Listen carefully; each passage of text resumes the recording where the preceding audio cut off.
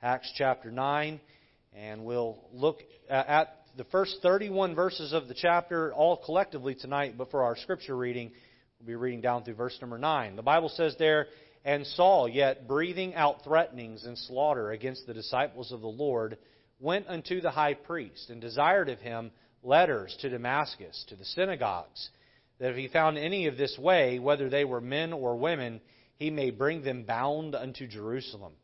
And as he journeyed, he came near Damascus. And suddenly there shined round about him a light from heaven.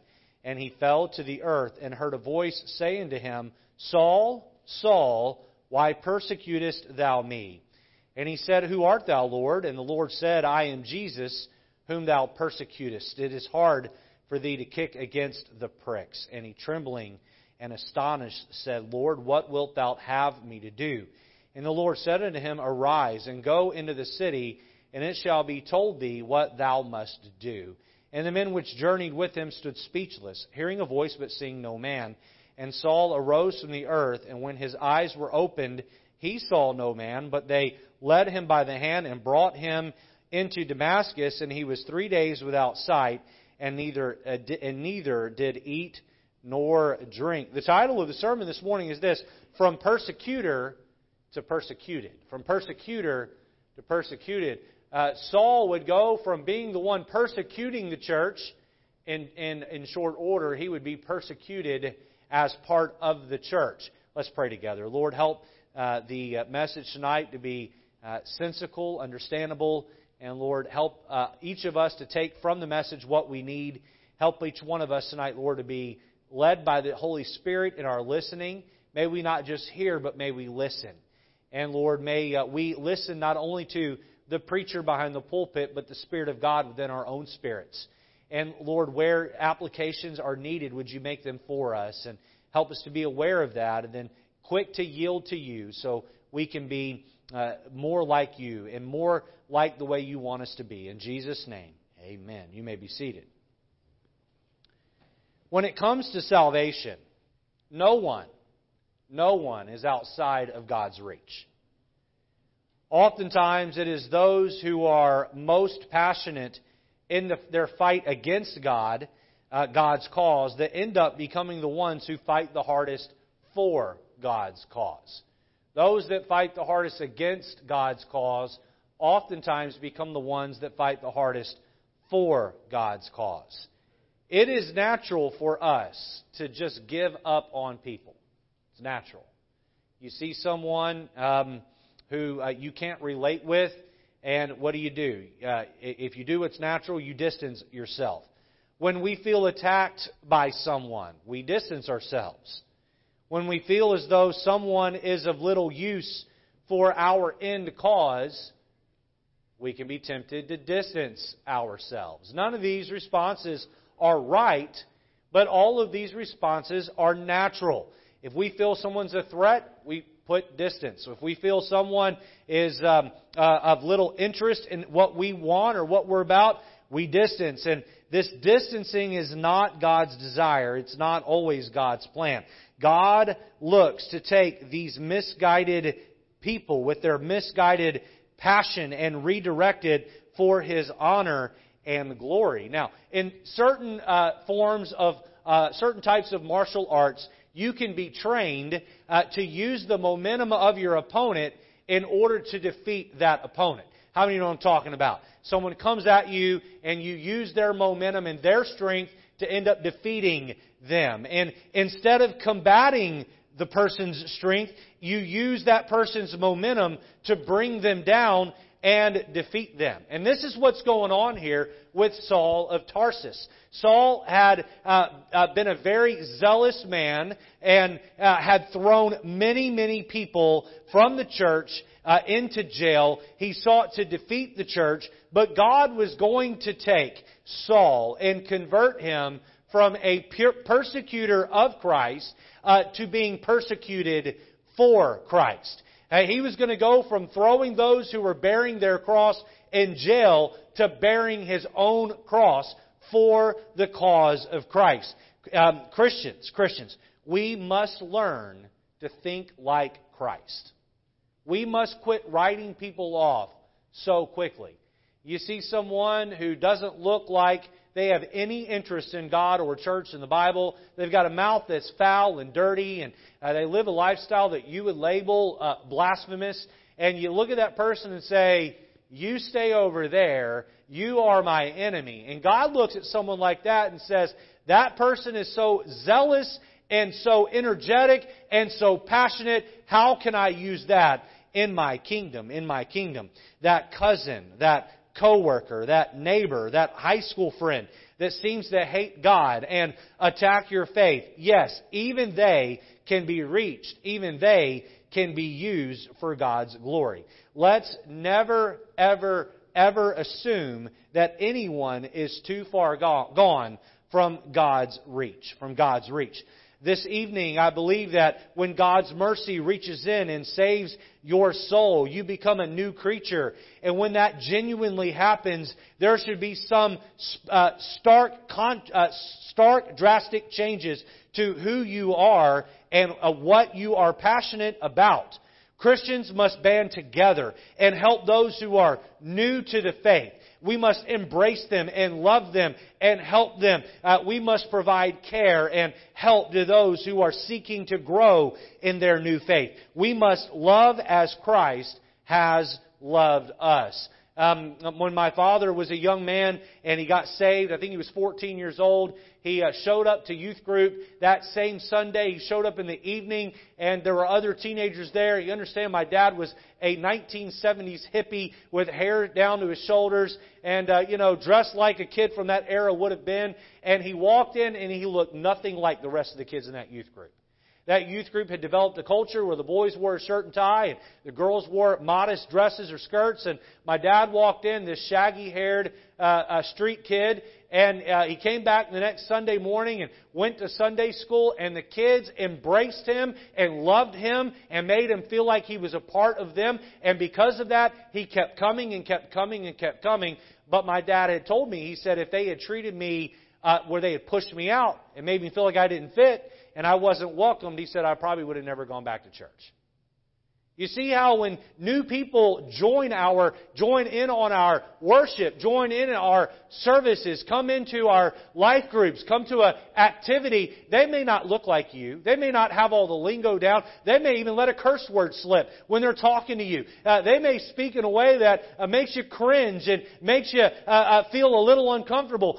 They may have habits that aren't Christ-like, and they may be new to this, and they may still be trying to figure all this out. But when they come to our church, boy, we need to embrace them and love them and help them and give them that space and that grace to grow. So we're going to look at 5 thoughts this evening from Acts 9 as we consider the story of Saul of Tarsus as we look at this title, From Persecutor to Persecution. Okay, point number 1. Here we go. Let's jump right in. Notice Saul's contempt. Saul's contempt. Saul was on a mission in the early part of Acts, and it was not pro-Christ. It was not pro-church. Saul was doing everything he could to take the church down, to terminate and exterminate Christians. Look at verse number 1 of Acts chapter 9. The Bible says, And Saul, yet breathing out threatenings and slaughter against the disciples of the Lord, went unto the high priest. Let me pause the reading there. His breath. You know what? He woke up in the morning and his very breath was, how can I catch me another Christian? How can I get me a Christian and lock them up today? This is what he went to bed thinking about. This is what he woke up in the morning thinking about. He was breathing out threatenings, constantly looking for that next Christian he could lock up, he could put in jail. Look at verse 2. And desired of him the high priest letters to Damascus to the synagogues, that if he found any of this way, whether they were men or women, he may bring them bound unto Jerusalem. Well, we know what had happened. Saul oversaw the death of Stephen. Remember that? The coats were laid at Stephen's feet, and Saul's feet, and Stephen was martyred. And then that just opened up the floodgates, and persecution poured on to the church of Jerusalem, headed up by Saul. Saul was the one leading the charge, dragging people by the nape of their neck out of their houses, throwing them in jail, some of them probably even being killed. And they had wreaked havoc on the church of Jerusalem. And what happened? Well, we saw a couple of weeks ago that suffering brought about the spreading of the seed. And a whole bunch of people in the church of Jerusalem left Jerusalem and took the gospel everywhere else. I imagine there were plenty that stayed, and Saul did everything he could to find those he could and lock them up and put them in jail. But there came a point where there just weren't that many more people for him to find and lock up. And so what did he do? He wasn't content with having wreaked havoc on the church of Jerusalem. Hey, if the people had left, well, then he was going to go follow them. So he goes to the high priest and he says, I need you to give me letters. I need you to give me jurisdiction and permission to go outside of Jerusalem and find Christians in Damascus, Syria. This is another country. And if I find them, bring them back here. Boy, this guy hates Christ. This guy hates the church. This guy is determined to eradicate Christianity. If there was a man that you did not, that you would have hated in that day, it would have been Saul. He was hated. He was pushed aside. He was not wanted by any Christians because Saul, when he saw a Christian, saw someone who he felt deserved to be in jail or to be dead. Saul hated the church. Saul's contempt. Number 2, notice Saul's conversion. Saul's conversion. How does Saul go from being so zealous in his hatred for Christianity to becoming a Christian? Well, notice letter A, his stubbornness. His stubbornness. I love how the word stubborn has 2 B's, 2 N's, and stubbornness has 2 S's in it. That's a stubborn word to spell. Amen? And you look at the screen a couple of times on that one. Stubbornness. Look at verse number 4 and 5 here. And so on this road to Damascus, a light comes and knocks him off of his horse. Verse 4, and he fell to the earth and heard a voice saying unto him, Saul, Saul, notice this next phrase, why persecutest thou me? Now, a quick point I want to draw out of the message this evening. When the church is persecuted, Christ is persecuted. Was Jesus directly being persecuted here? No. No. Saul was not persecuting Jesus. He was persecuting the church. But Jesus so loves the church that when the church is attacked, Jesus takes it personal. Do you understand how important church is? The church is the representation of Jesus Christ on the earth. We are to be faithful to it. We are to love it. We're to give our heart to it. We're to give our money to it. We're to give our energy to it. Why? Because the church is the Christ, and Christ is the church. Here, the church is being persecuted, and Jesus does not say, Saul, Saul, why persecutest thou the church? He says, why persecutest thou me? Look at verse 5. And he said, who art thou, Lord? And so he doesn't know who he's talking to. There's a bright light that's knocked him off the horse. He doesn't know who he's talking to. The Bible says, and the Lord said, I am Jesus, whom thou persecutest. Look at this next phrase. It is hard for thee to kick against the pricks. You know what that means? I have been bringing conviction into your heart, and you have been pushing back on that conviction. I have been trying to convince you to come to salvation, and every time you are resisting and pushing away, it has been difficult for me to bring you to that point of salvation. I referenced a moment ago Acts chapter 7 when Stephen was stoned. It was Saul overseeing his death. Stephen's testimony must have been a point of conviction. How could have it not been? Can you imagine standing there and you're overseeing the death of Stephen, and Stephen doesn't fight back? He stands there and he's letting rocks hit him, and he looks up into the heavens and he says, I see the Son of Man standing at the right hand of the Father. And then he says, do not lay this sin to their account. Wow. Well, this is not... Stephen didn't have a vengeful spirit, but Saul sure did. Saul sure did. He hated the Christians. He was vengeful toward the Christians. I wonder if there was a time where Saul went and kicked a door down and grabbed a daddy and drug him out, or grabbed a mommy and drug her out and took her or him away to prison and was amazed at how kind and caring and compassionate those Christians would have been, may have been, toward him, even though he was being less than kind to them. Jesus had taught, love your enemies, Matthew 5:44. Do good to them that hate you, and pray for them that despitefully use you. Here, Saul had experienced Christians treating him quite different than maybe he would have expected. These were points of conviction in his heart.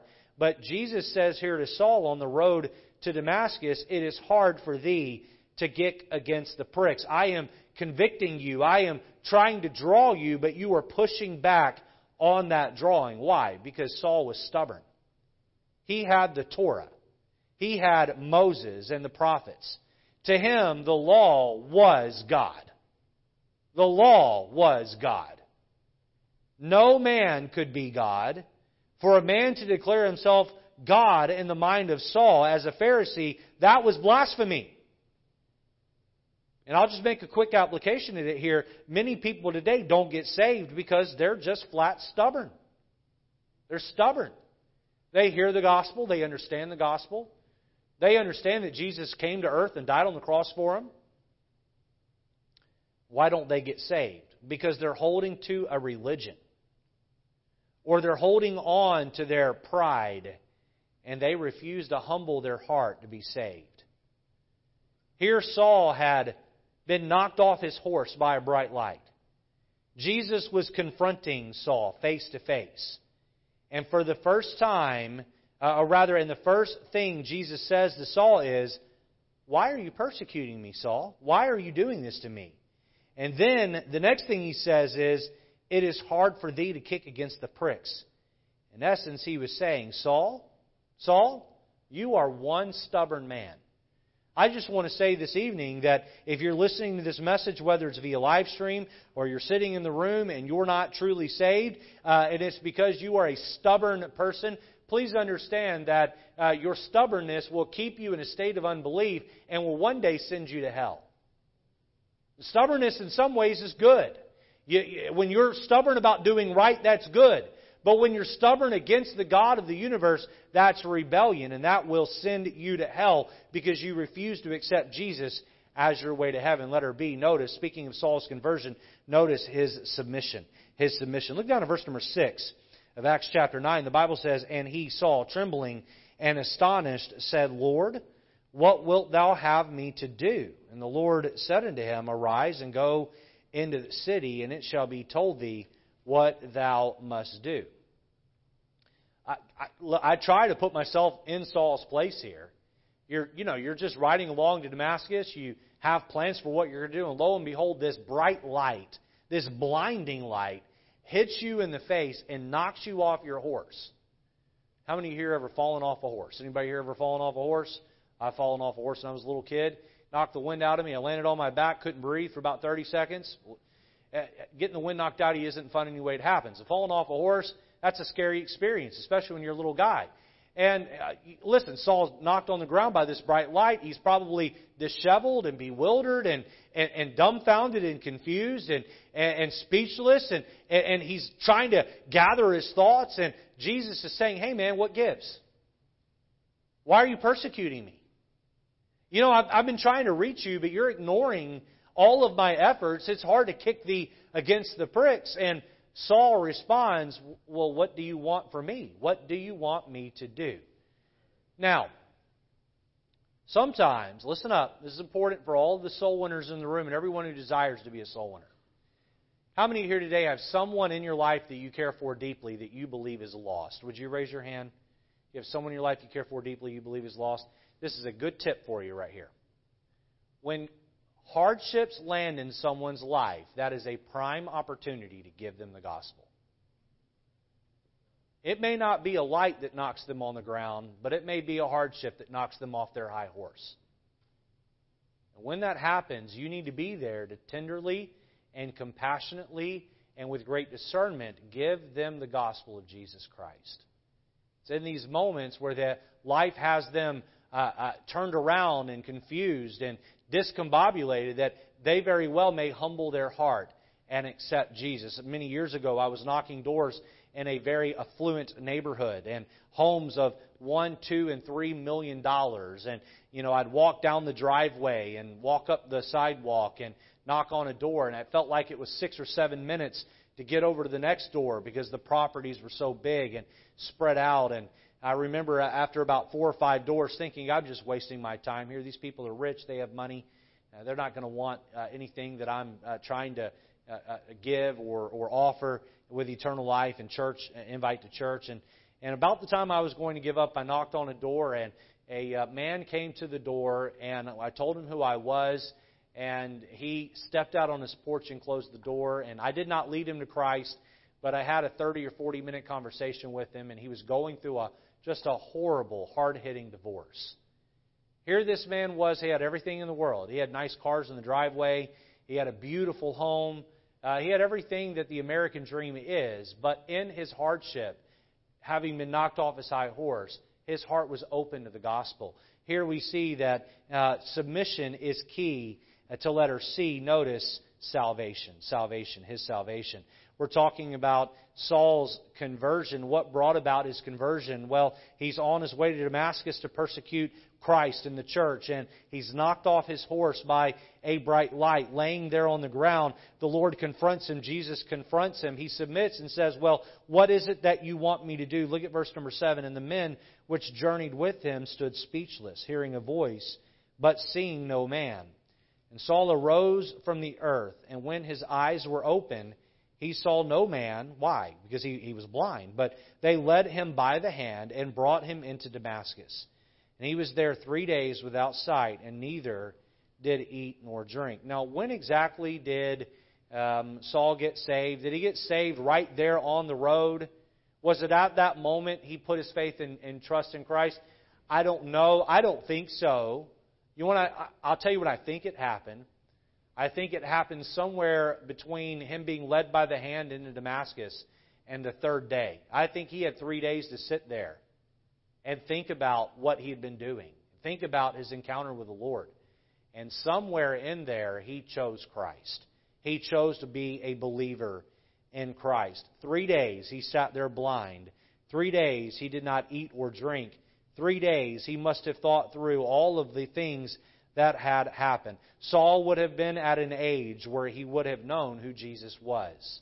Saul would have been alive when Jesus would have been killed, and probably have been a young adult man. Saul was around during all of the events that took place with the death and resurrection of Jesus. No doubt he knew, but he did not believe. He knew, but he held to the sect that persecuted the church. And during those 3 days, great clarity came to him, and he decided to choose Christ. In his sorrow, in his hurt, in his struggle, he came to be a believer in the Lord Jesus Christ. We see, number 2, Saul's conversion. Notice, number 3, Ananias' compliance. Ananias' compliance. Letter A, notice, hesitation expressed. Look down at verse number 10 with me. Verse number 10. Let's read down through verse number 16. The Bible says, and there was a certain disciple at Damascus named Ananias. And to him said the Lord in a vision, Ananias. And he said, behold, I am here, Lord. And the Lord said unto him, arise, and go into the street which is called Straight, and inquire in the house of Judas for one called Saul of Tarsus. For behold, he prayeth, and hath seen in a vision a man named Ananias coming in, and putting his hand on him, and that he may receive his sight. All right, Ananias is in this vision in the middle of a dream, and the Lord comes to him and says, Ananias, I've got a job for you. I want you to go to this street named Straight Street, find a man named Saul. He's from Tarsus, Saul of Tarsus, and he's blind, and I want you to put your hands on him and give him his vision back. Now, you know who Saul is, right? Ananias knew who Saul was. I'm sure word had spread, hey, this guy named Saul is coming. He's thrown a lot of people in jail, and he's coming to your town. I mean, I'm sure his picture was probably hanging up on the corkboard in the lobby of the church of Damascus. And they said, hey, you see this guy? Stay away from him. He's not any good, right? Avoid this guy at all costs.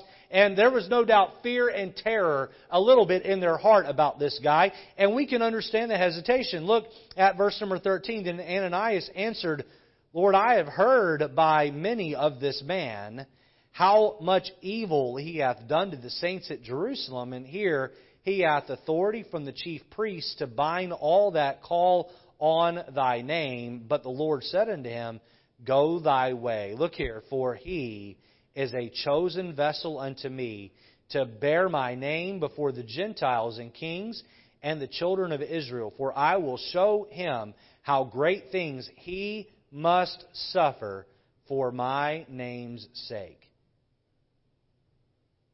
So the Lord tells Ananias, you need to go and you need to follow my orders, and you need to lay hands on Saul, and you need to confirm him in the faith. And Ananias is like, that guy, are you sure? Are you sure that's the one? And the Lord said, yes. He's going to go from being the persecutor to the one that is persecuted. Letter B, notice hands laid upon. Hands laid upon. Look at verse 17.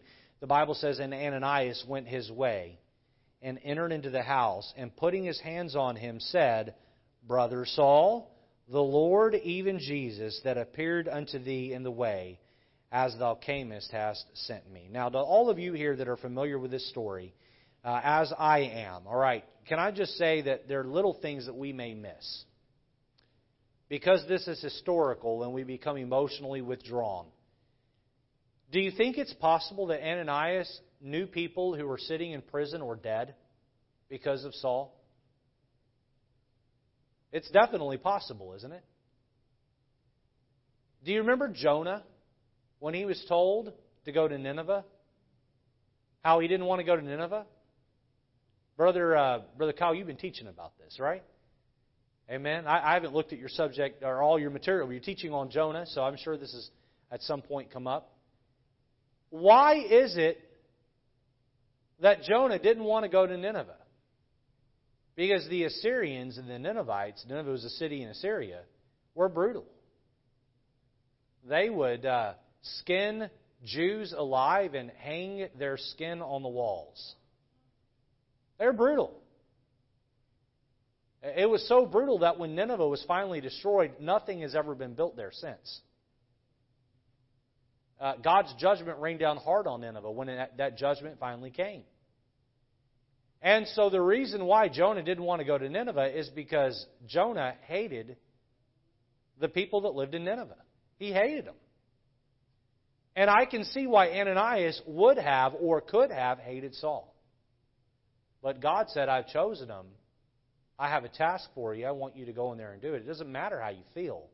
What matters is that you comply, that you obey. And Ananias walks in the room. And the first thing Ananias says is, Brother Saul. Brother Saul. He confirmed him. Now, we looked at this idea of laying hands being laid upon with the Samaritans. And Peter and John came and laid their hands on the Samaritans, and how that was a sign of identification. They were identifying with the Samaritans. Here, Ananias laying his hands on Saul is identifying with Saul and accepting him into the Christian fold. Letter C, we see Holy Ghost filled. Holy Ghost filled. Look back at verse 17. The Bible says, Ananias went his way and entered into the house, and putting his hands on him, said, Brother Saul, the Lord, even Jesus, that appeared unto thee in the way as thou camest, hath sent me, and that thou mayest receive thy sight and be filled with the Holy Ghost. And be filled with the Holy Ghost. At the time that the hands were laid on Saul, again here, he received the Holy Ghost. And then we see also that he was baptized a little later on there. I believe that's verse 19. Look at letter D with me and notice healing of his eyes. Verse 18, and immediately there fell from his eyes as it had been scales, and he received sight forthwith, and arose and was baptized. And was baptized.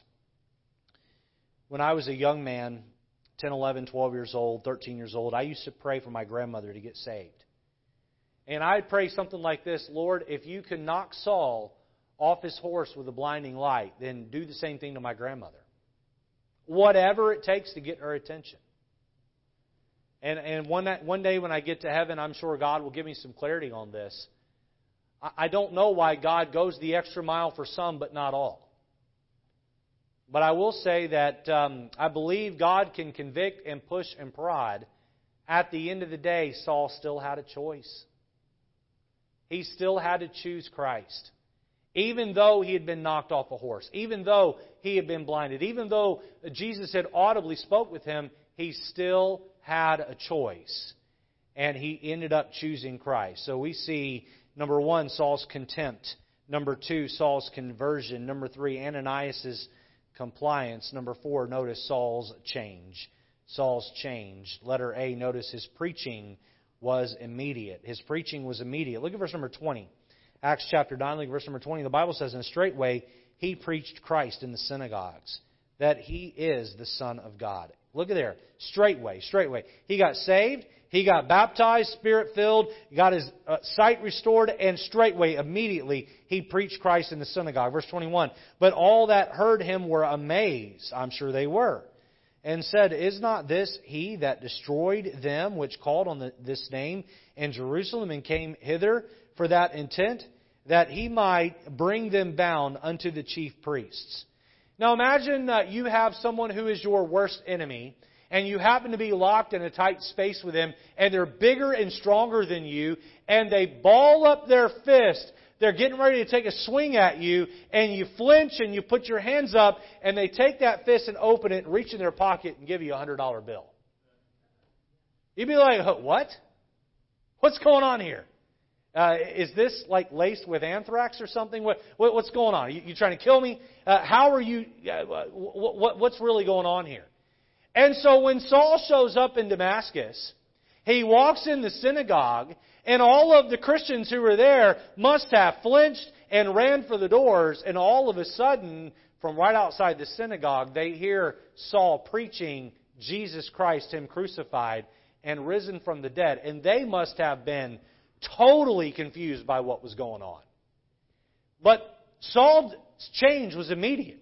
Now, I'm just thankful that Jesus saved my soul. And you know what? I care so much about other people that the moment He saved my soul, all I wanted to do was tell others about Jesus. When I was in the first grade, we had a little boy named Matthew who was attending school, but not the church. And I had a burden for Matthew to get saved. And as a 6-year-old boy I tried to ask him about his salvation. I attempted to witness to him. I attempted to lead him through a prayer. I'm sure I didn't actually lead him to Christ, but I had a burden for him because I had just gotten saved a couple of years earlier. And boy, it was important to me that everybody here and everybody know the gospel. This is not something I'm telling you to put myself up on a pedestal. If the Lord really has saved you and you have a burden for others the way Christ does, then your preaching of Jesus should happen immediately. His preaching was immediate. Letter B, notice his understanding increased. His understanding increased. Look with me in Acts chapter 9 and look at verse number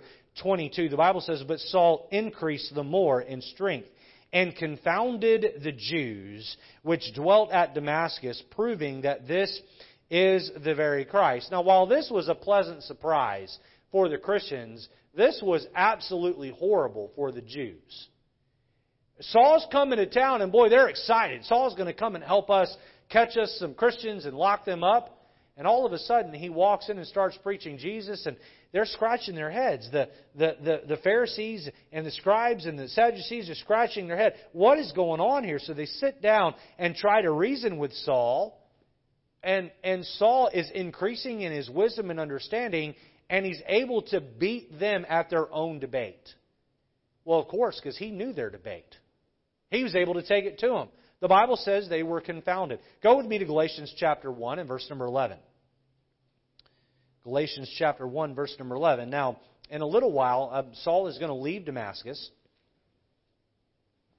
There has been some confusion amongst theologians about where Saul went right after he left Damascus here. Acts would seem to indicate he went straight to Jerusalem, but I don't believe that's the case. I believe Saul left Damascus and then he spent some time away, and then made his way back to Damascus, and then on to Jerusalem. And the book of Acts leaves that 3-year trip out, and for brevity's sake, I believe it is. I don't believe there's a contradiction in Scripture here. But let's look at Galatians 1, and let's see how his understanding increased. Look at verse 11.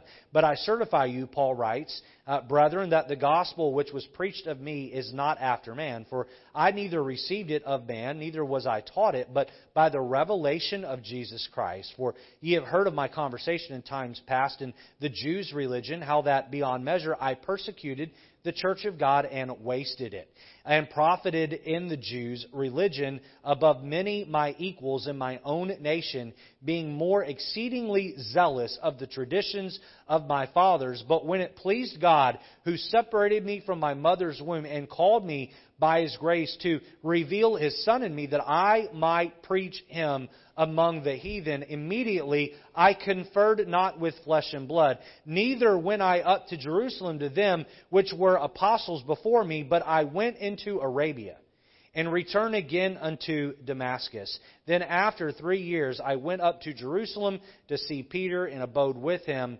15 days. So what happened here? He got saved in Damascus, and then for 3 years he went to the backside of the desert where he was, where he met with Jesus Christ and was given the revelation of the gospel. How many years did the disciples follow Jesus around before He was crucified? 3 years, 3.5 years, depending on when they were called. 3 to 3.5 years. Now, here we have Saul.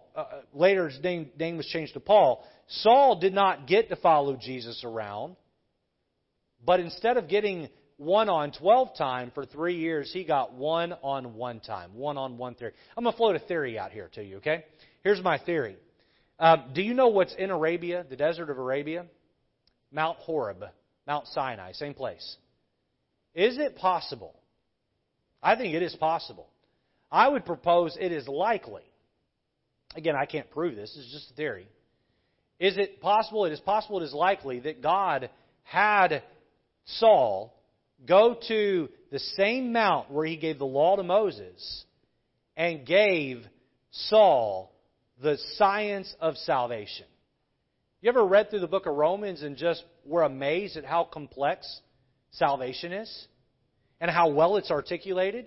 Is it possible that Exodus, Numbers, Deuteronomy, Leviticus was given there in the Arabia desert at Sinai, and now here it's being given, the gospel, the grace, the new covenant is being given to him here. 3 years. 3 years he's personally trained by Jesus Christ. His understanding increased. Hey, quick point of application to you, the Christian, no matter how long you've been saved, you should be increasing in your understanding of the gospel. You should be increasing in your understanding. Most Christians that don't know how to share their faith, can I tell you why it is? They've not taken the time to grow in their knowledge of salvation. We need to grow. We need to learn. We need to study. We need to understand. We need to dive deep and understand our salvation. And that will help strengthen our relationship with the Lord Jesus Christ. We see his understanding increase. Letter C, notice his relationship issues. His relationship issues. Well, listen, this new change for Saul, this 180-degree pivot turn, this hairpin turn in his life, boy, created him some upheaval. Notice below that, the Jews wanted him dead. The Jews wanted him dead. Look at verse number 23 of Acts 9. The Bible says, and after that many days were fulfilled, the Jews took counsel to kill him. But their laying await was known of Saul, and they watched the gates day and night to kill him. Then the disciples took him by night and let him down by the wall in a basket. Now, why do you think these guys wanted him dead? Because they knew how much havoc he could create against who they were. They knew that he was a wrecking ball against the church, and now that he had converted to being part of the church, he was going to swing back around and be a wrecking ball on them. And so they just said, hey, we're going to eliminate this guy. You know, that's exactly what Satan does. He uses you, and when he's done with you, he discards you. Satan wants you to be loyal to him. He's not loyal to you.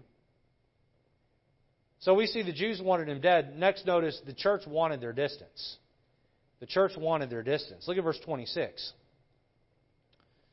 Now, I believe verse 26 takes place 3 years later. Okay, from 25 to 26, we have a 3-year gap. Look at 26. And when Saul was come to Jerusalem, he essayed to join himself to the disciples, but they were all afraid of him and believed not that he was a disciple. I can hear the conversations that would have been had. There's no way Saul's actually a believer. He's just an intruder. He's trying to butter us up and get in, and he's trying to gain new sources so he can lock more people up and put them away. But here Saul is a true convert, and even the church is keeping their distance from him, pushing him out. In fact, Saul would go to the grave never having fully restored his relationship with the Jerusalem church because of the pain he had caused so many there in that church. The church wanted their distance. So let's finish out the sermon. Number 5, notice Barnabas' compassion. Barnabas' compassion. Look at verse number 27. Just like Ananias was the one to receive him there in Damascus, Barnabas is going to be the one to come along and receive him at the church of Jerusalem. Verse 27, but Barnabas took him and brought him to the apostles and declared unto them how he had seen the Lord in the way, that he had spoken to him, and how he had preached boldly at Damascus in the name of Jesus. And he was with them coming in and going out at Jerusalem.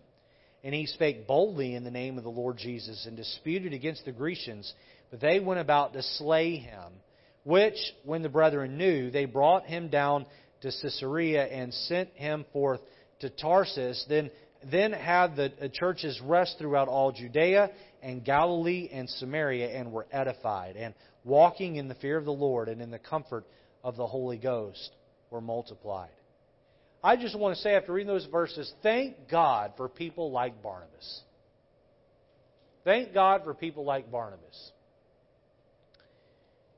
There may be somebody who will watch this or is watching right now.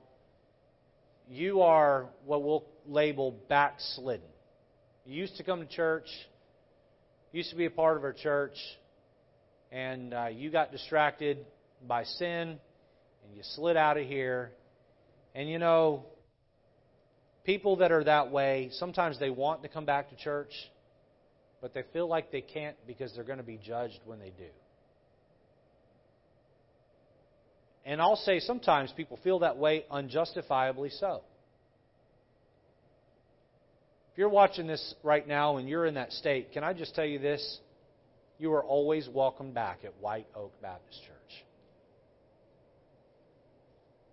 Our church is filled with people like Barnabas that will throw their arms around you and love you and restore you and allow you back here. When a new convert comes into our church, we're to welcome them into this family.